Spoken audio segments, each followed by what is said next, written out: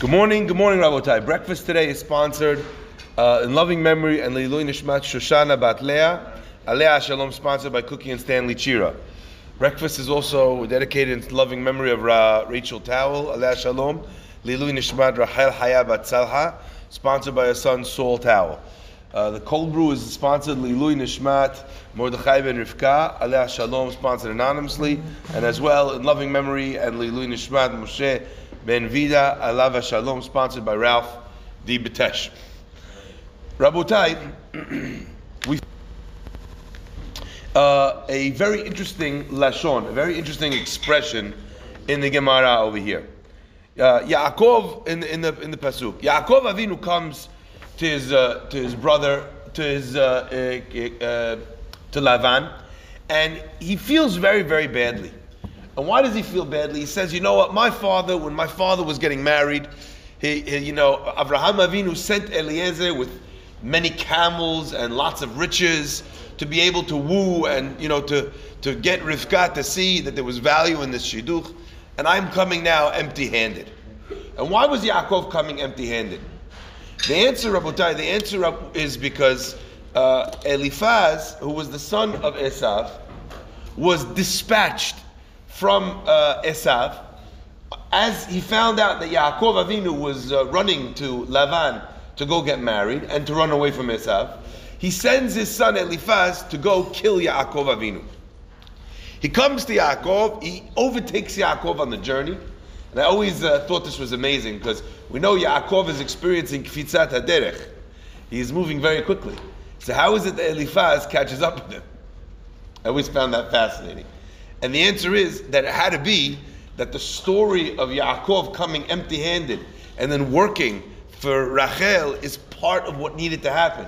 So the kifisat haderech that Yaakov experienced, Eliphaz also had to experience, which is a fascinating idea because that had to happen for the development of the Jewish of the Jewish family. Now, either way, the concept is Eliphaz catches up with Yaakov Avinu, and he's got to kill him. He says, "Look, I don't want to kill you. I studied Torah by Yitzhak Avinu. I learned lo tirsach, that you can't kill. But on the other hand, he says, I have the mitzvah of kibud av va'em. My father told me I have to kill you." Now, I want you to understand just how demented this conversation is. Like, we just analyze the conversation. Imagine you dial a rabbi, and you say, "Rabbi, I have a very deep question over here. I very much want to kill my coworker. But I know it's forbidden. On the other hand, if I kill him and steal all of his money, then maybe I'll be able to give him more tzedakah. So it's very difficult for me to decide which way to go on this. What kind of question is that? Kibud av va'em, so you're going to kill somebody. Are you Majnun? Right? How is Eliphaz confused by this? So Yaakov gives him, again, a fascinating insight into human psychology. Yaakov gives him an out. What's Yaakov's out? Yaakov says, "Listen, Rohi, if someone is very, very poor, ani hashuv kamet, it's as if he's dead." That's what it says. It doesn't mean that a poor person is dead, obviously. It means that there are elements of a person who's dead. A person they're not a master of their own destiny. They need to rely on other people to bury them, to take care of them. They can't do something for themselves. So sometimes also an ani is at the mercy of another person's whims. You come to the guy's house, the guy says, "Come back later." You come back later, at the time the person says to come meet you, the guy says, "Mechila, I'm very hungry, I'm having dinner now."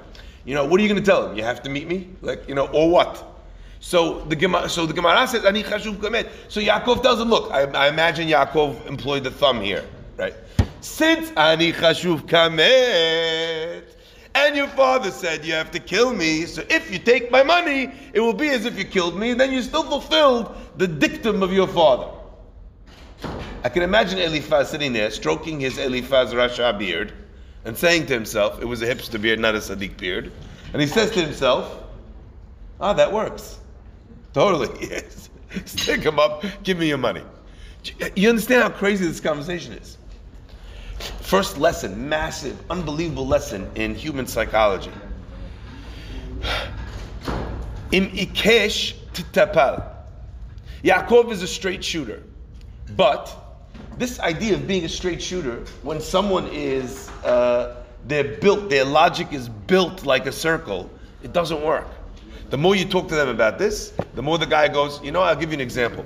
When I was a young man, so I was moving address in London. It was one of the most frustrating times of my life was this phone call. Just this one little phone call.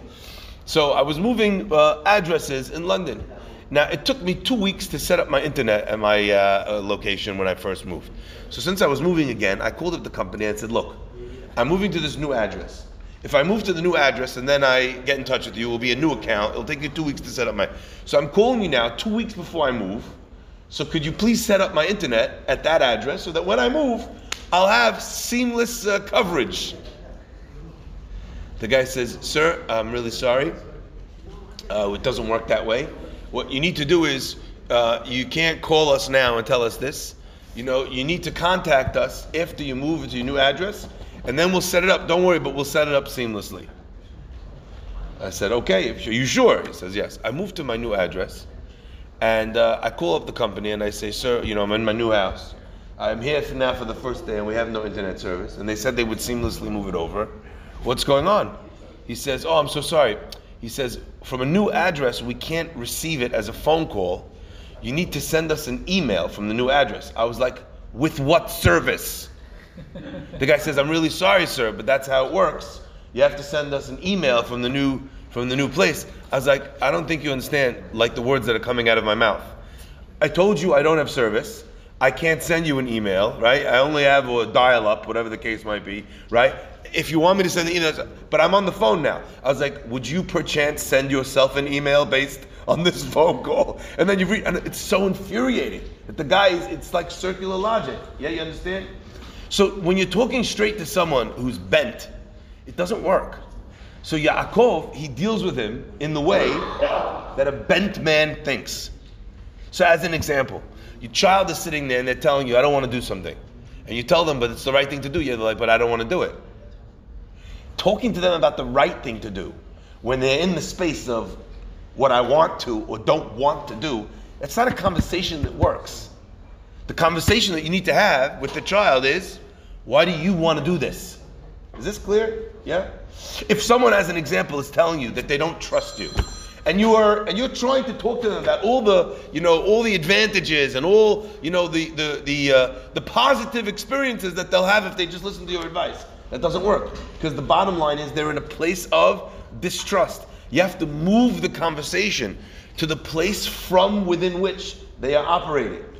If a person is telling you, I have no money now to spend on a new project, don't talk to me about how great the project is or how great the product is. I don't have money. Talk to me about a payment plan.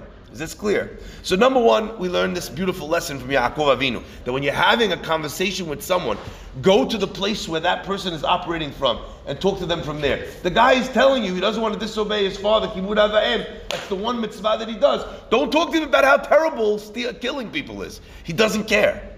He's worried about honoring his father. So give him a way to be able to honor his father and do what you want him to do. That's lesson number one. But there was a man who once came to the Stipler. His name was Rabbi Schlesinger. He said, Rabbi, I have children that are getting into the stories of shidduchim. They're now going to be start dating. He said, what should I look for in a son-in-law? The Stipler told him, look for Moshe. I should look for Moshe Rabbeinu. I think that's the natural inclination of every father anyway. That no one is good enough for their daughter. He says, what do you mean I should look for Moshe? He says, Moshe stands for the person is beautiful. He says that it stands for 3 letters. Moshe stands for the person that has midot. The person has sechel hayashar. He thinks straight. He's not a thinker that's you just can't communicate with them. They're not reasonable. They're not a straight thinker. Okay. And the last one is hatmada, that the person is a consistent person. He spends some time learning, spends some time developing. If he has those 3 things, midot, sechel, and hatmada, he says he'll be fine.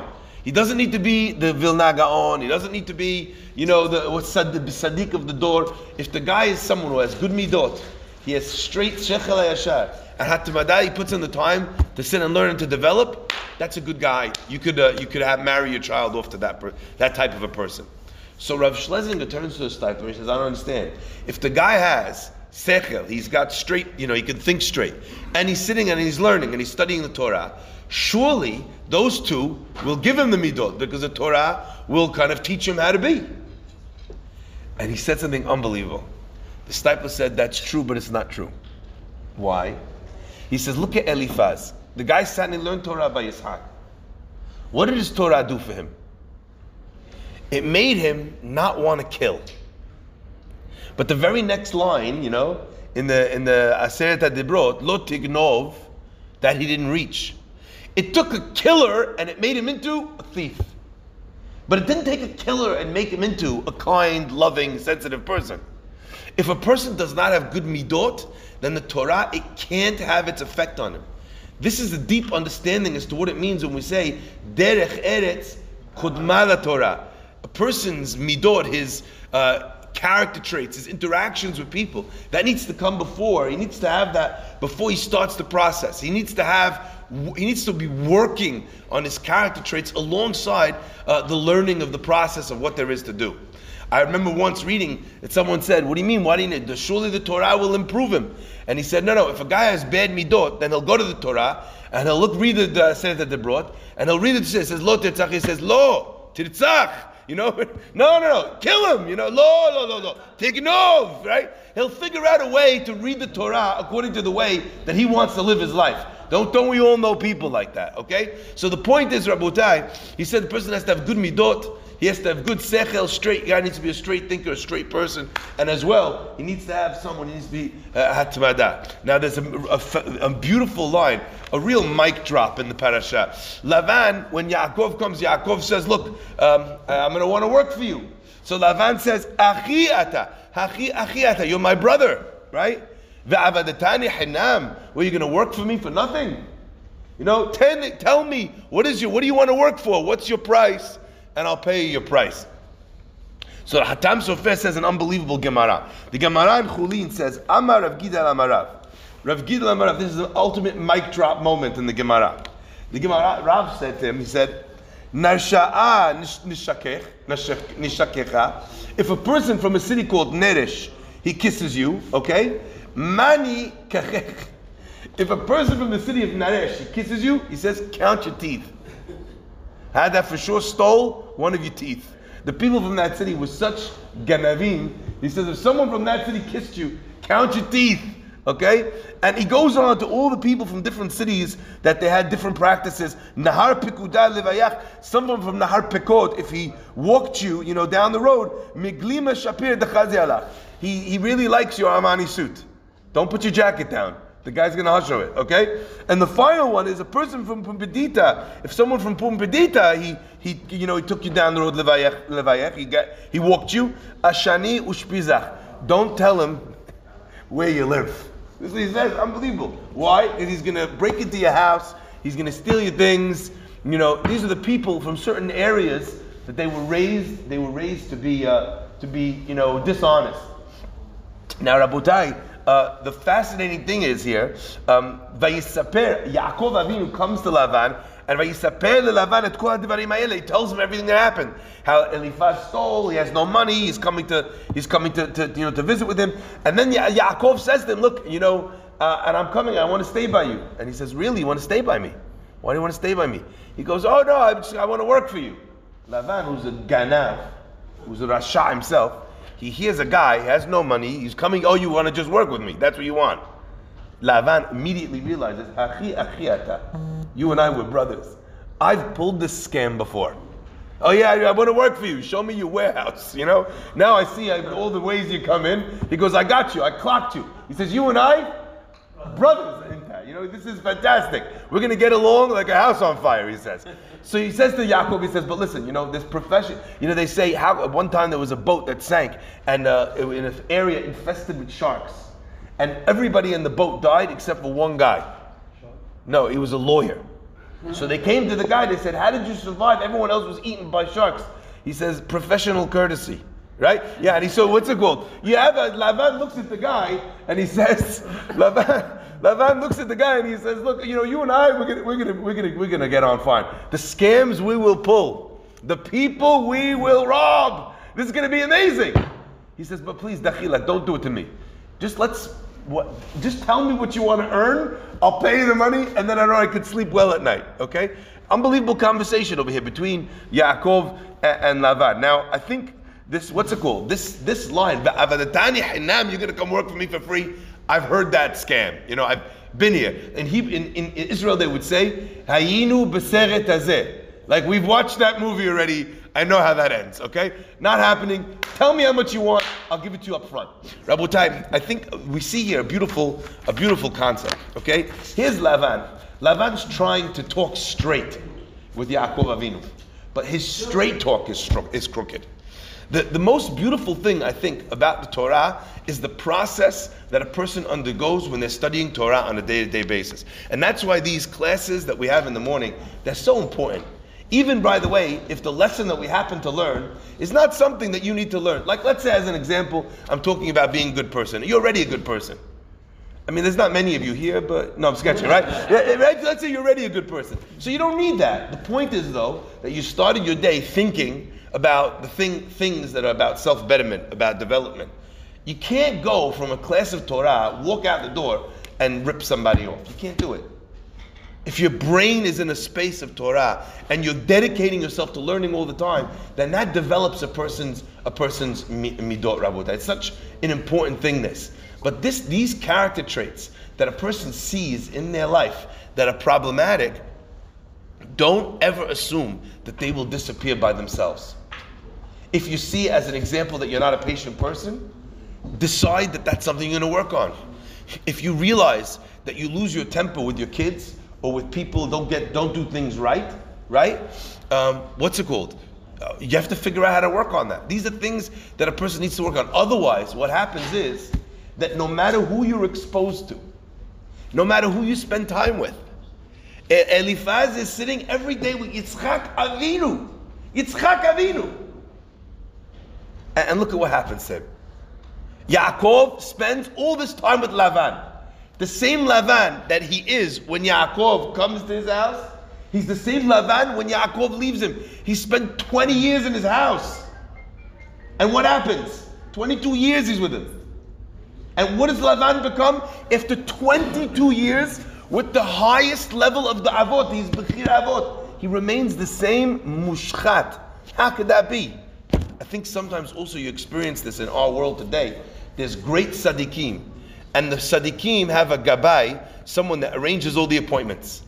And the gabai, God bless him, is the most crooked person in the whole world.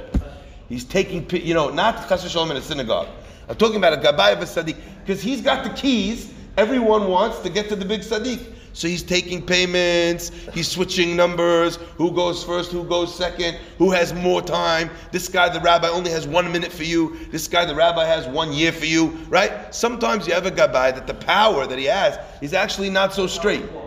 And you know what, as well, by the way, sometimes the gabai will present the issue or the question that you're asking to the rabbi. He presents it in a way where the rabbi, he's answering based on the question that he wants. I remember once we were sitting together in class, and I said to my rabbi, I said, Rabbi, we should choose rabbis not by how great the rabbi is, but by how great the gabai that serves the rabbi is.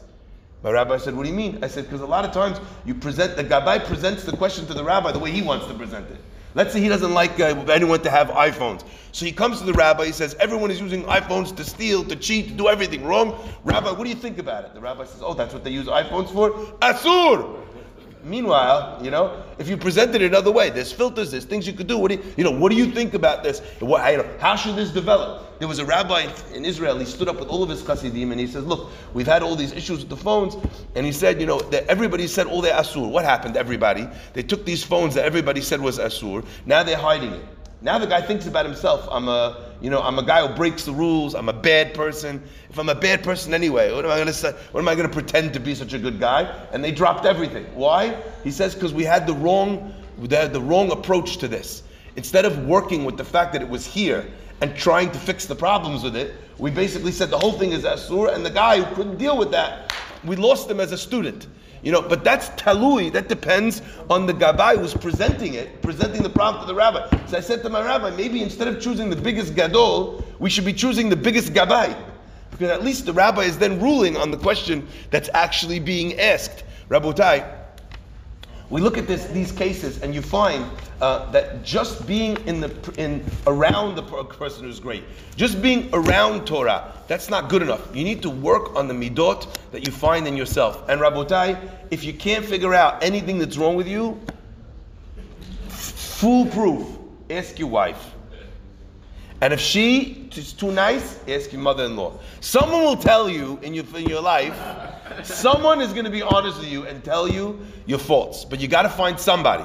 Because if not, then you live your whole life, and you don't realize, and you think you're a big tzaddik, like Eliphaz goes home that day after stealing every penny that Yaakov Avinu owns, and he thinks, unbelievable, look at what I did today. On the one hand, I did kibud ava'em. On the other hand, I fulfilled the mitzvah of pikuach nefesh. I saved a life today. Dib, you didn't save a life. You robbed the guy blind. You didn't do a mitzvah of kibud ava'em. You were accessory to theft. Yeah? But that's the challenge. If we're not willing to work on ourselves, to open our own eyes, to see our own deficient character traits, then that's a problem. If there's anyone here or anyone out there that would like a book, to read a good book on midot, of course let me know. There's great books out there that people can read in English at your own time, where they go through the nature, human nature, and all of its challenges and pitfalls, and they try and help you develop yourself to the best that you can be. Baruch Adonai Le'olam.